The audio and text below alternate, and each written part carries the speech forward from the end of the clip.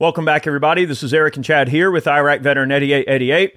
Today, we have another Gun Gripe episode for you. All right. You might notice a little bit different of a format what you're used to seeing. We're going to steal a little bit of the format we use in our Life, Liberty, and the Pursuit podcast, and hopefully you guys will like a little bit of a change of pace. So we're going to get into today's Gun Gripe. We're going to be talking about Safe Queens. This is something we've definitely gone down the rabbit hole on a couple of times, but we never really did a full-on episode related just to Safe Queens. And I know you've probably got some random stories. Man, it's funny, but all right. So I wanted to make a little joke before we got started about this whole situation that we're in, like right now. Some of you guys out there, you know, they always say, "I thought you guys were sitting down, but you're standing up." Oh my God! Now we are sitting down. We are sitting down. So now we have to instill the comments like, "I thought you guys were standing up." We're going to go through this cycle again, but it's just going to be the complete opposite. So, that's right. But anyways. That's right. If you haven't checked out our Life, Liberty, and the Pursuit podcast, make sure you check it out. We putting in a lot of great effort. We've had some good guest spots and stuff. Matt, the owner of Ballistic Inc., is my co-host on that particular podcast, and each week we go into a conversation for about an hour on all different types of random stuff. Everything from 2A, 1A, freedom of speech, life in general, business. We do Fight or Flight, which is a series where we'll test out a random sampling of different alcohol, food, peppers, sweets. I mean, any number of random things you could ever think of. We'll give it a shot there on the podcast. So check it out. We post that each week, every Saturday. So check out our LLP podcast. So shameless plug there for the podcast. Shameless plug. The whole idea of this gripe came around because, all right, I'll just give a little backstory. So on Instagram, I try to connect with fans because I always get questions about, ARs, guns in general, reloading, annealing. But you post something, you're going to have a slew of questions that comes out, right? But every now and again, you've got these people that send you memes and just want to talk to you all the time. And I had to tell a guy recently, and I'm not trying to call him out. I'm not going to mention his handle or name or anything, but he's probably going to watch this and be like, "I don't like what you did." But constant, just badgering of just random things like, "Hey, this is what I got. This is really cool. I'm not only into guns, I'm into all this other stuff too."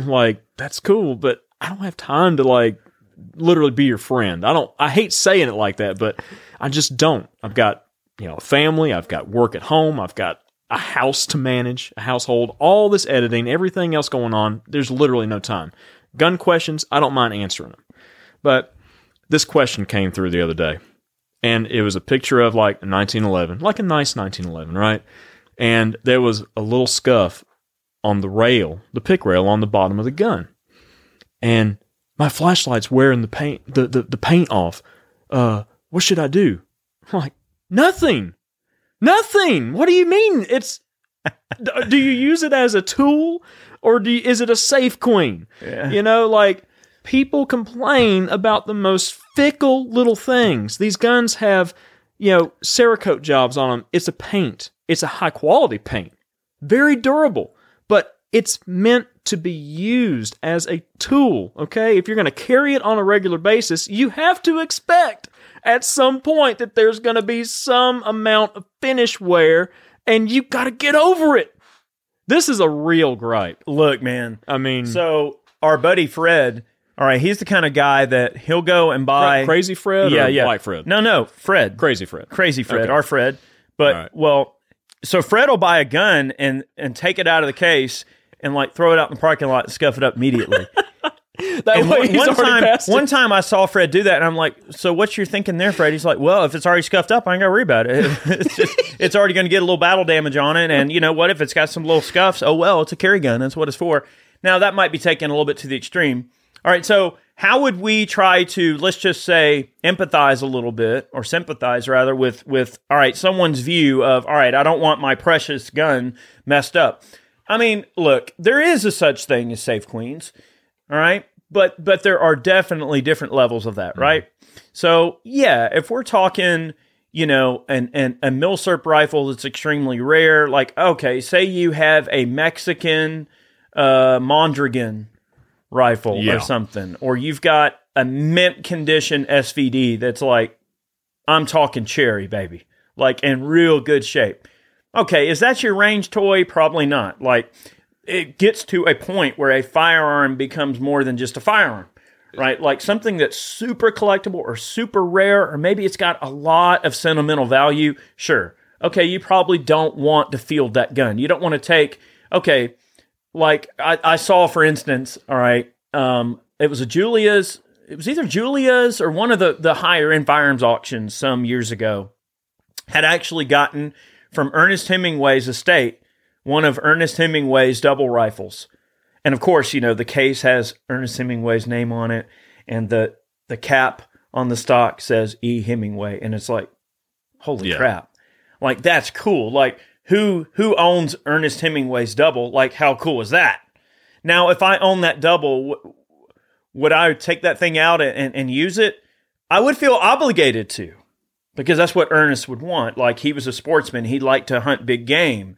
That very rifle might have been what he used to take some of his large game. So, yeah, you'd want to use it, but does that mean that you want to abuse it and scuff it up? I mean, so there is a time when, certain guns are like of such a quality or reverence that you have for it, or a rarity that it's like, okay, like if I've got a brand new in the transit crate, number 5 Mark II Irish Contract or something, like the really cherry Irish Contract Enfield.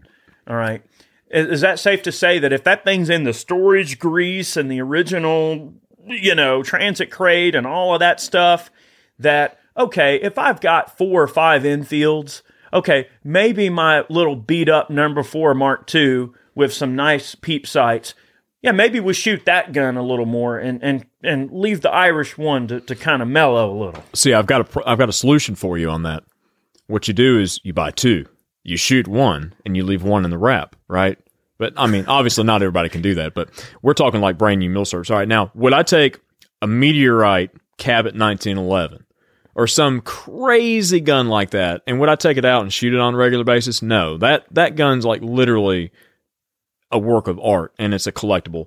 At that point, that goes from being a tool to being a work of art and being something that you just like put up, revere, invest in, right? But you're right. So let's think about this. All right. So at what point does a gun, okay, a firearm, which is, I mean, let's face it, I mean, they're tools. They are weapons, right? A lot of times we'll carry them for self-defense.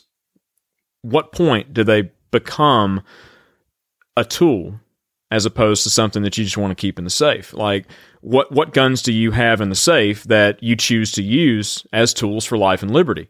Like, I have some various ARs that I use on different occasions, depending on if I'm traveling or something like that. If I've got, one that just sits by the bed or whatever that goes around and just roughs around in the truck, it literally never goes in a case. I mean, the thing just gets set in the vehicle, or set in the back, hatch or whatever, in a little hidden compartment, that sort of thing. It's never in a case, because that's one more step that you've got to take to be able to access that tool if the situation deems necessary. But like a firearm, okay, if I'm carrying a gun for self-defense with a light on or something, and am I gonna really be worried about a little scuff on it? Why would I take that light off? I don't need to take the light off to see the scuff. I mean, maybe I'm just thinking about the wrong way, but all right, look, all right, I have one example of a Safe Queen that I have, and it's one that I don't shoot very often at all. It's a collectible gun, all right? It's an old pre-68 Browning ATD, cherry one. Gun. The real cherry one that I got from Michelle a while back. This gun was like literally brand new, and if you guys know the Browning ATDs, a lot of them will have broken extractors or broken extractors and such on there from people not taking the bolt and relieving a little bit of tension and getting it off of the face of the bolt and then turning the barrels off. They're an automatic takedown Browning, old school 22s. They feed through the buttstock, And a lot of times you can find these guns and they're just ratty as all get out. And it's very, very hard to find one that's in real pristine shape. But The one you got is in cherry shape. that gun is like, it's a collectible. It's an investment. Yeah, we still haven't done a video on it. We've talked about it. But I'll take it out and do a video on it and then clean it up real good, oil it back, and put it back in the safe. But when I go to the range with it, it's going to be in a case. It's going to be in a gun sock. It's going to be cared for, in transit there, while on the range, and then back. Because that gun to me is not necessarily a tool. I'm not going to take it out and shoot squirrels with it. I'm not going to hunt with it. I have other guns that are way more, ideal for that type of situation. So that gun, yes, that's a safe queen. Some of my, more collectible milsurps, those are kind of safe queens, right? I've got like maybe one example of like a K31, one example of a Fin 30 M39 that I take out and shoot. The other ones just kind of stay there, and they're just accruing in value. But I think it's just asinine for folks, and there's a lot of them in the gun community, to be so worried and concerned about tiny little scuffs on guns. We know people that will sell guns, or they'll trade them if they get one tiny little scratch on them or something. It's like, oh, I got to get rid of it. It's like they get this anxiety attack over it, and it's just insane to me that people are that concerned over tiny little superficial issues like that when you look at the whole picture, right? You're absolutely correct. It brings me back to the early days of us going out to the farm and shooting rifles and things together. Guilty. And I remember, that we would go out and shoot, and what would we instantly always do? We would go back to the garage and disassemble every single gun down to the smallest piece and clean every little crack and crevice and clean every little, all the bore and everything. And those guns would be like pristinely clean every single time we went to the range. Now, fast forward to now, and it's like, I have to, sometimes I'll crack open an AR and I'll go, whoa, girl, you looking a little skanky up in there. I think it's time for a bath, babe. And then, and I'll give my girls a bubble bath. I'll take them apart and put them in the freaking ultrasonic. I ain't scrubbing it. So, like, crap, you kidding me? Nowadays, it's like you kind of have a much better idea of how long something can go without being cleaned versus, when you're a kid and you think, oh, you got to clean it every time, That's a good practice. Don't get me wrong. You should take care of your stuff. New gun owners, I could see they want to keep their stuff nice, but the older you get, the more guns you buy. At some point, you don't clean things until they don't work anymore in some cases. But if it is something that's like for life and liberty and such, I do routine maintenance on those guns. Oh yeah. The military surplus stuff, the safe queens, every time those things get put in the safe, they get cleaned up, or if they're ever shot or whatever, they get cleaned up real well, oiled, put back in the safe in like protective sock or whatever. Yeah, and that's not a gun that you're necessarily going to take out all the time. No. So it's like you earlier you were talking about the M39s. Yeah. And when we went up to Classic, when they had all those M39s, we were lucky enough, Ben and Pete and the whole group of guys up there, they were super, super cool, and they let us go through and pick out some great guns. And my favorite M39 is a Civil Guard straight stock M39 with all the Civil Guard markings, and it's got the correct sling on it. Mm-hmm. And, it's probably a little more rare than your average M39, but I like the straight stock because Simon Haya used some variant of an M27, and he preferred the straight stock instead of the pistol grip on the M39. And I always thought it was so cool to have the M39 with the straight stock and the Civil Guard serial number range. And that's always just been my go-to M39. And sure enough, that gun pits the ace. It is such a fun shooter. And yeah, do I have a whole bunch of M39s? I do. Do I shoot them all? I don't. I only shoot a couple of them. So it's okay to just be like, hey, all right, this is my shooter. Now, granted, it's a considerably nice rifle, but you know what? I mean, when in Rome, right? Like, It's made to be enjoyed. Like, it's such a great gun. And think if I was like, well, that gun's too nice to shoot, or it's too rare, or it's got this transitional stock. You know what? Who cares? At the end of the day, it's a tool. It's a gun. I mean, yeah, I'm going to take care of it and not abuse it, but I shoot it and I enjoy it. And it brings me happiness to go out and see that old warhorse, like, still delivering the goods. Mm-hmm. It does. It's a great feeling. I've got that 2830 that you and I fought over that one day. That's got the straight stock on it too. I prefer the straight stocks on those M39s, man. They're really cool. I'm trying to think of other guns that, well, you said something earlier I want to reiterate on. Go ahead. So earlier when you're talking about, well, all right, what designates like your average everyday gun as this thing you're going to lift up on high as some art piece versus a daily driver? Well, I mean, I guess the thing would be like you don't buy a Honda Civic, right?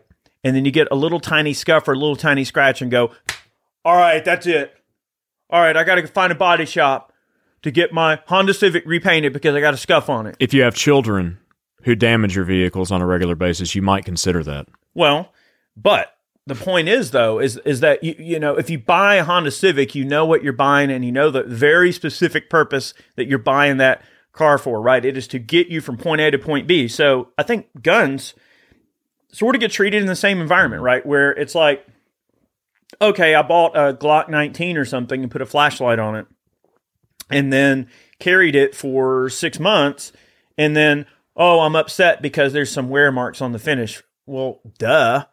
Of course. Do you expect to buy a new car and then the tires never get the slightest amount of wear? Like, yeah, things wear out. Like a finish is there for a purpose. And, you know, yes, a finish is a finite thing. Like it will eventually wear. Even the most robust of finishes will eventually exhibit some form of wear. It's just, that's reality. So now when I go to the dealership and say, I want me one of them Honda Civics, but I want it gold plated.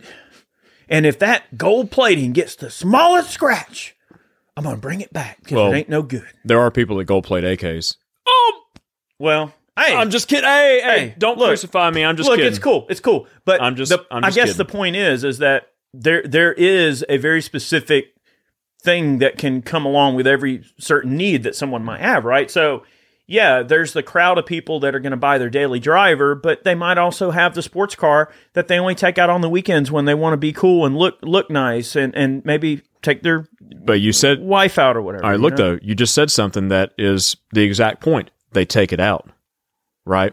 Right. They take it out.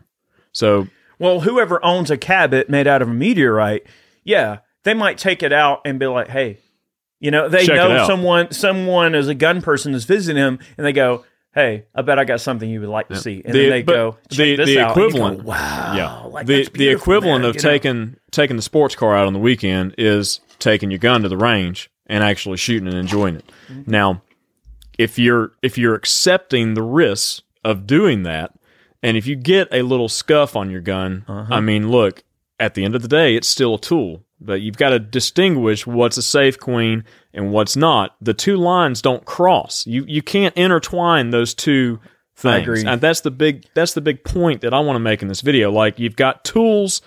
Ultimately, all firearms are tools because they all do the same thing, right? They send projectiles at high velocity with extreme prejudice. Sometimes at your low enemies. Velocities. At your enemies, right? I mean, people that would want to do you harm.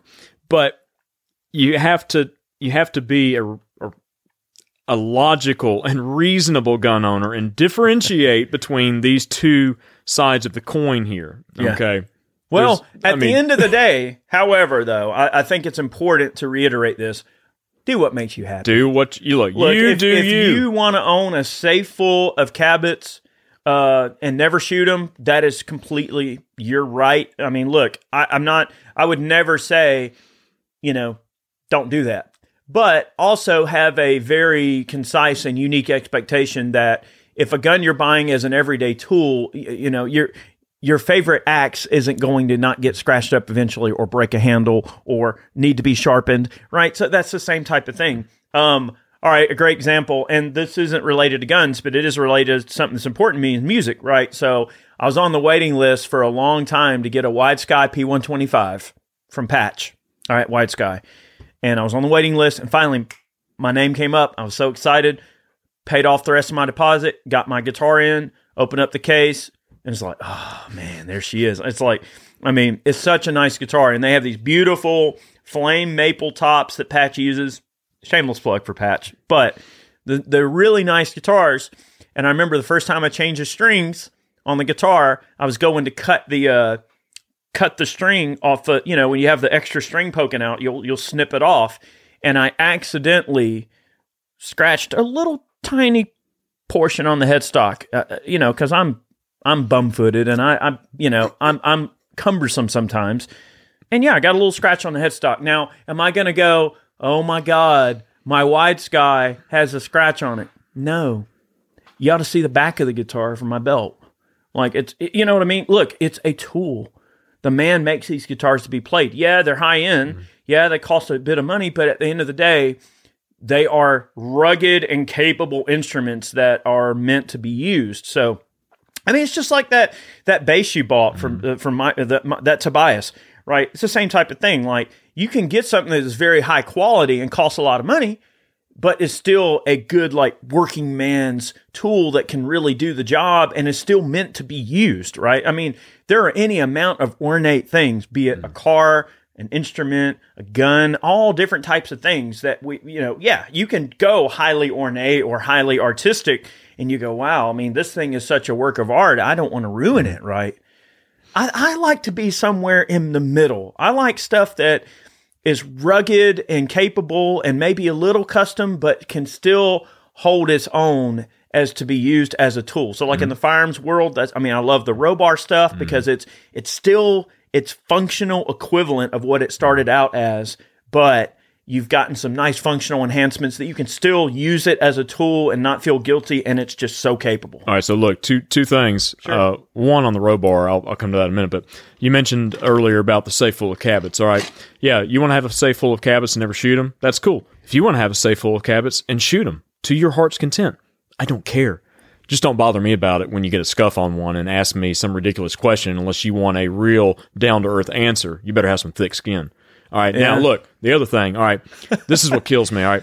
Folks will buy, like, Gen 3 Glocks, with the old school, like, nitride attentive for finish, right? That literally you can take a piece of sandpaper, like 40 grit sandpaper, and go all day long, and you'll barely scratch that stuff, all right? It's super durable.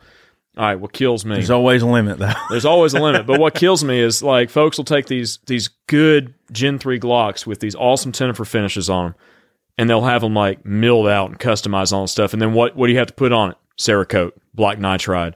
It's an inferior finish to that original nitriding. Or black oxide, I'm sorry, black oxide. Those tinted for finishes, man, they hold up freaking great. And then, look, folks will do that kind of stuff, and then they'll wonder, oh man, my finish is wearing off. I'm like, well, you wore through the original finish. That's what right. do you mean? Now, a few years back, 2 or 3 years ago, or maybe just sometime in the past, there was always like this point where maybe I would be out in public, for instance, and have someone come up to me that recognizes me and wants to talk to me. And there for a while, sometimes it used to kind of get on my nerves when people would come up and want to talk to me. But then I sort of ended up having a little bit of an epiphany about it. I'm like, look, man, like, this is my job. I mean, at the end of the day, it's not the person's fault that they recognize me because they saw me on the internet and they want to come talk to me or whatever. Like, I've sort of had a much different approach to that. Mm-hmm. So now, like, I'll give somebody all the time they want. So, like, if someone wants to, they want to take a picture or hang out or ask questions, I don't care, like, because that's my job. And I look at inquiries much in the same way. Like, yeah, okay, I can understand someone might ask a question or make a statement that you're like, I mean, come on, really? But the only dumb question is the one you don't ask. And it's totally okay to be like, hey, what about this particular situation? But it's also on us as people to do a little bit of research and to kind of have a little bit of a preconceived notation going into something.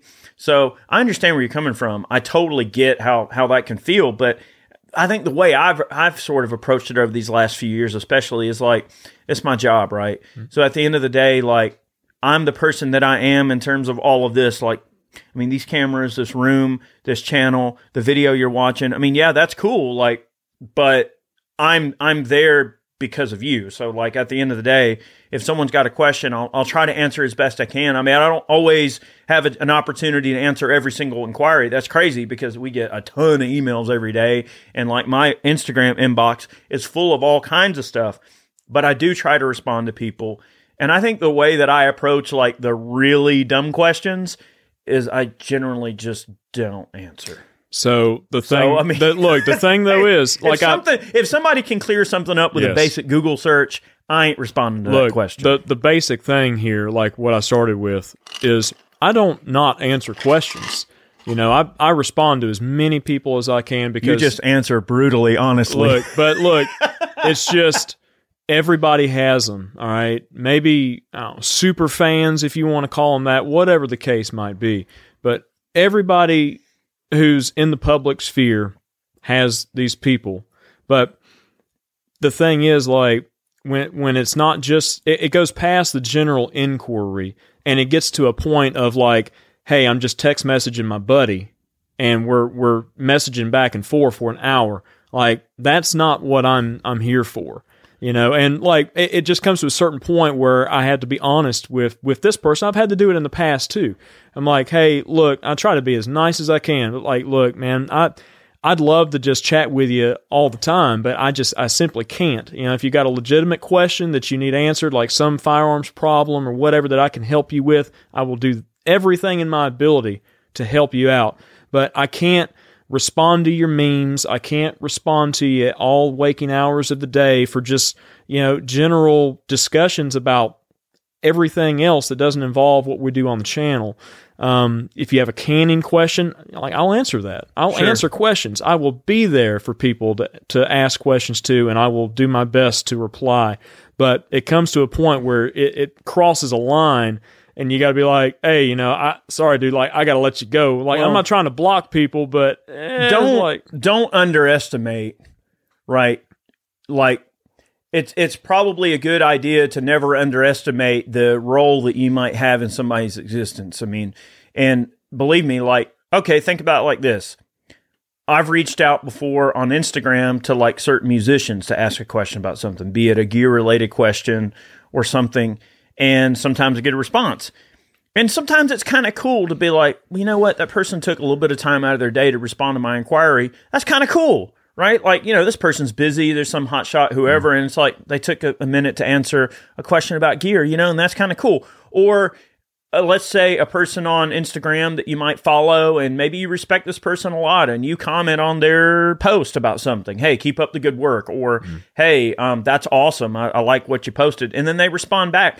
It does give you a little bit of kind of confirmation, right? That people are listening. So I get that. And I understand what it's like to be on both ends of that situation where maybe someone asks a question and, you know, believe me, just understand that, you know, there are a lot of people that ask questions. So if you don't get a response to an email inquiry or a question on Instagram, don't think that like either of us are trying to ignore you or anything. It's just that we just literally have so much crap going on. And also, I want to mention something in this gun gripe as well. And it's kind of related to the Save Queen thing a little bit, but it's more along the lines of where, all right, something in the 2A world will happen. All right, no matter what it might be. It could be, all right, usually it's something real negative. All right, something negative gets released in the news feed. And then someone goes on my most recent YouTube video and says, well, why aren't you making a video about this?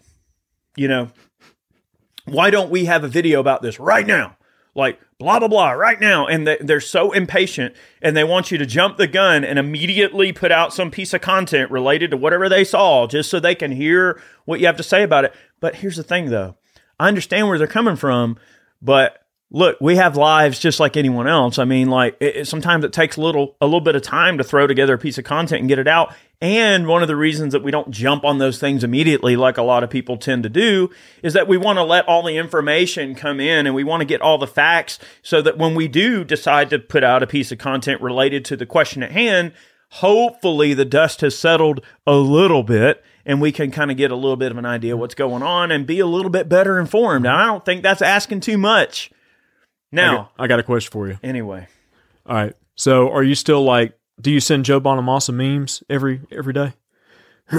No. All right. Do you send him pictures of all your other gear? Like, check out all my other cool stuff. No.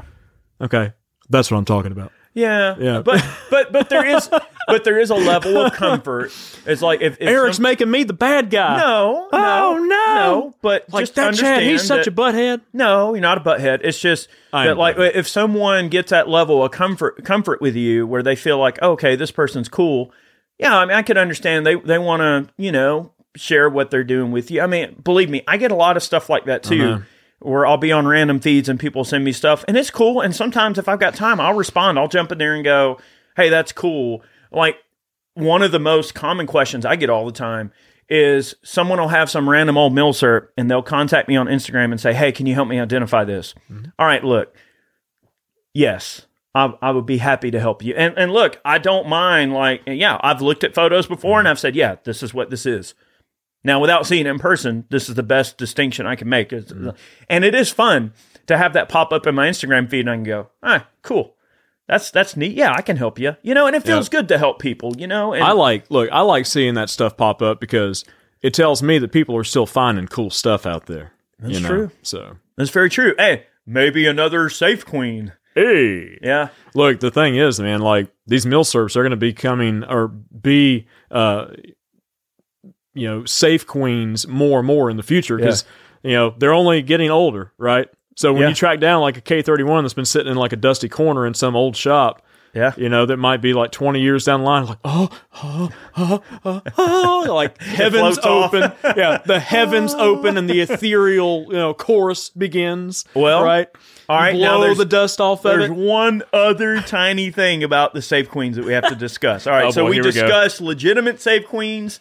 We discussed the daily driver that's not a safe queen. All right. Are we talking about the illegitimate children? Now we have to discuss the safe queen that you think is a safe queen and it isn't, right? And it might be a safe queen to that person. To that person, we have to respect that, right? And you're right. We do have to respect. And look, at the end of the day, remember what we said. Like, you do what makes you happy. It doesn't matter, right? You just do your thing. But I can't tell. And what made me think about this, and what made me want to mention this, was when someone contacted me and said, "Hey, can you help me identify this milsurp?" Mm-hmm. And it's had the stock cut, and the barrel's been chopped back, and there's been a whole bunch of stuff done to it, or someone has driven like tacks into the stock and done some like little design with some tacks, or maybe some Mahjong tiles or something, right? So, and then they go, well, how much is this valuable antique milsurp worth? And it's like, and you have to tell them, look, man, like, I know it's worth it. Like, as long as it has worth to you, like, that's cool, but that gun will never be like an all-out, like, straight-up safe queen. So there is the perception that someone goes, well, it's a milsurp. It's valuable. You can go on Gunbroker and see that. Let's just agree to disagree there. Like, not all of those situations are made equal, right? Like, there are such thing as, like, a real cherry example of something that actually is worth real money, and something that has been so far chopped up and so far gone that, depending on what it is, unless it was done by a very well-known and reputable gunsmith, very, very tastefully, chances are the gun is probably worth considerably less than what it really is, what you think it's worth. And we can go on. I don't want to get off on that tangent on this particular gun gripe, but I wanted this to be about safe queens, and I know we dove into a few things, but those things are related to the core, discussion in terms of how we came to be in this discussion. Oh, yeah. The only reason Eric's mentioning, the Mahjong tiles is because he has personal experience with Mahjong tiles. Yeah. Embedded into the stocks of, Yeah. Well, so this trapdoor that I bought some years ago had this really rare cadet stock, and I'm talking. So the checkering on the stock is original. Yeah, and the stock alone, if the gun had the original action in it, it would be worth a small fortune, especially compared to what I only paid a few $100 for it. Yeah. So it's not like I paid a lot for it. But the point is, the man put freaking Mahjong tiles in the stock, like inlaid them into the stock, like cut tile, the stock and put tiles in the stock. Now, hey, that's his prerogative, but you just took a $1,200 cadet stock, but at the time turned it into firewood. Look, though, the thing is, and I've said it in the past, like the gun's right there if you want to grab it. It's literally right behind you. At the time, though, that was kind of maybe the thing to do. Yeah, whatnot. But unfortunately, this cadet stock has been ruined. Now, of course, someone like Mark Novak could probably take this rifle and bring her back to where it needs to be, but it's got a replacement barrel, so this one was rebarreled. But you know what? I like this gun. It's cool. It is cool. It's got character. It's got the tang sight on there. It shoots well. It's accurate. And you know what? At the end of the day, who cares? This is the gun that you take out and shoot, and you leave your other trapdoor that's in pristine shape in the safe. Precisely.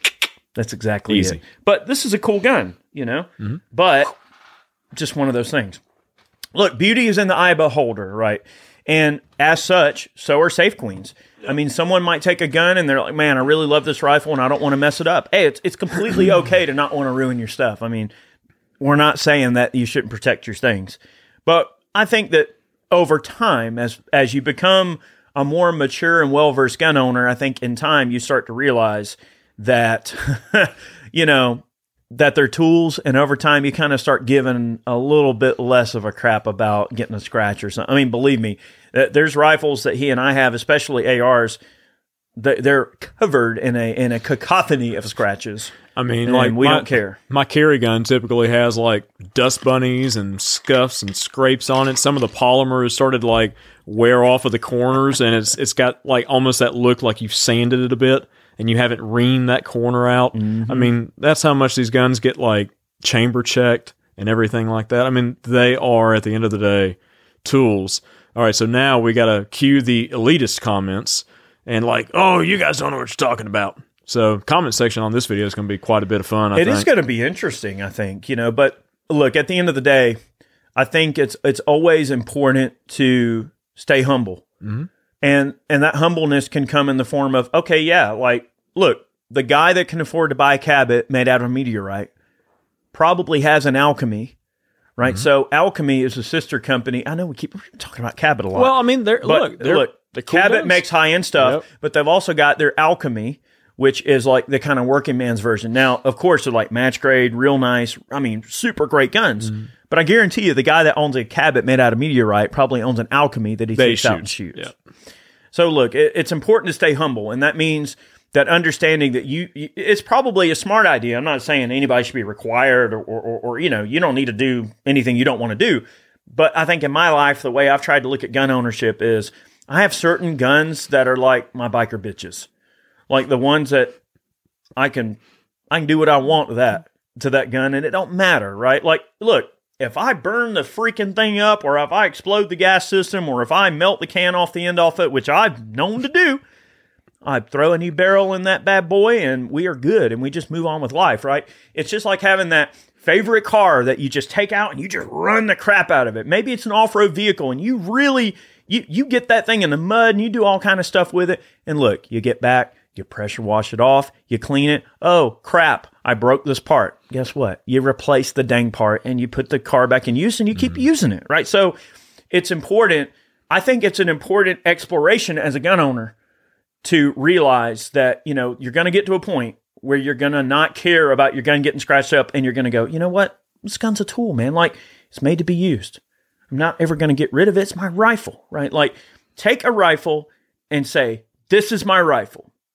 There are many like it. This one is mine, right? Like, it's okay to just say, hey, this is my gun, and that's it. Like, it's your tool. You take care of it. It's an extension of you. Take a few guns that you designate to that. And you know what? Do what Fred does. Go outside and go, get it over push with. it over in the ground, in the dirt, and get a few scratches on it, and move on with life.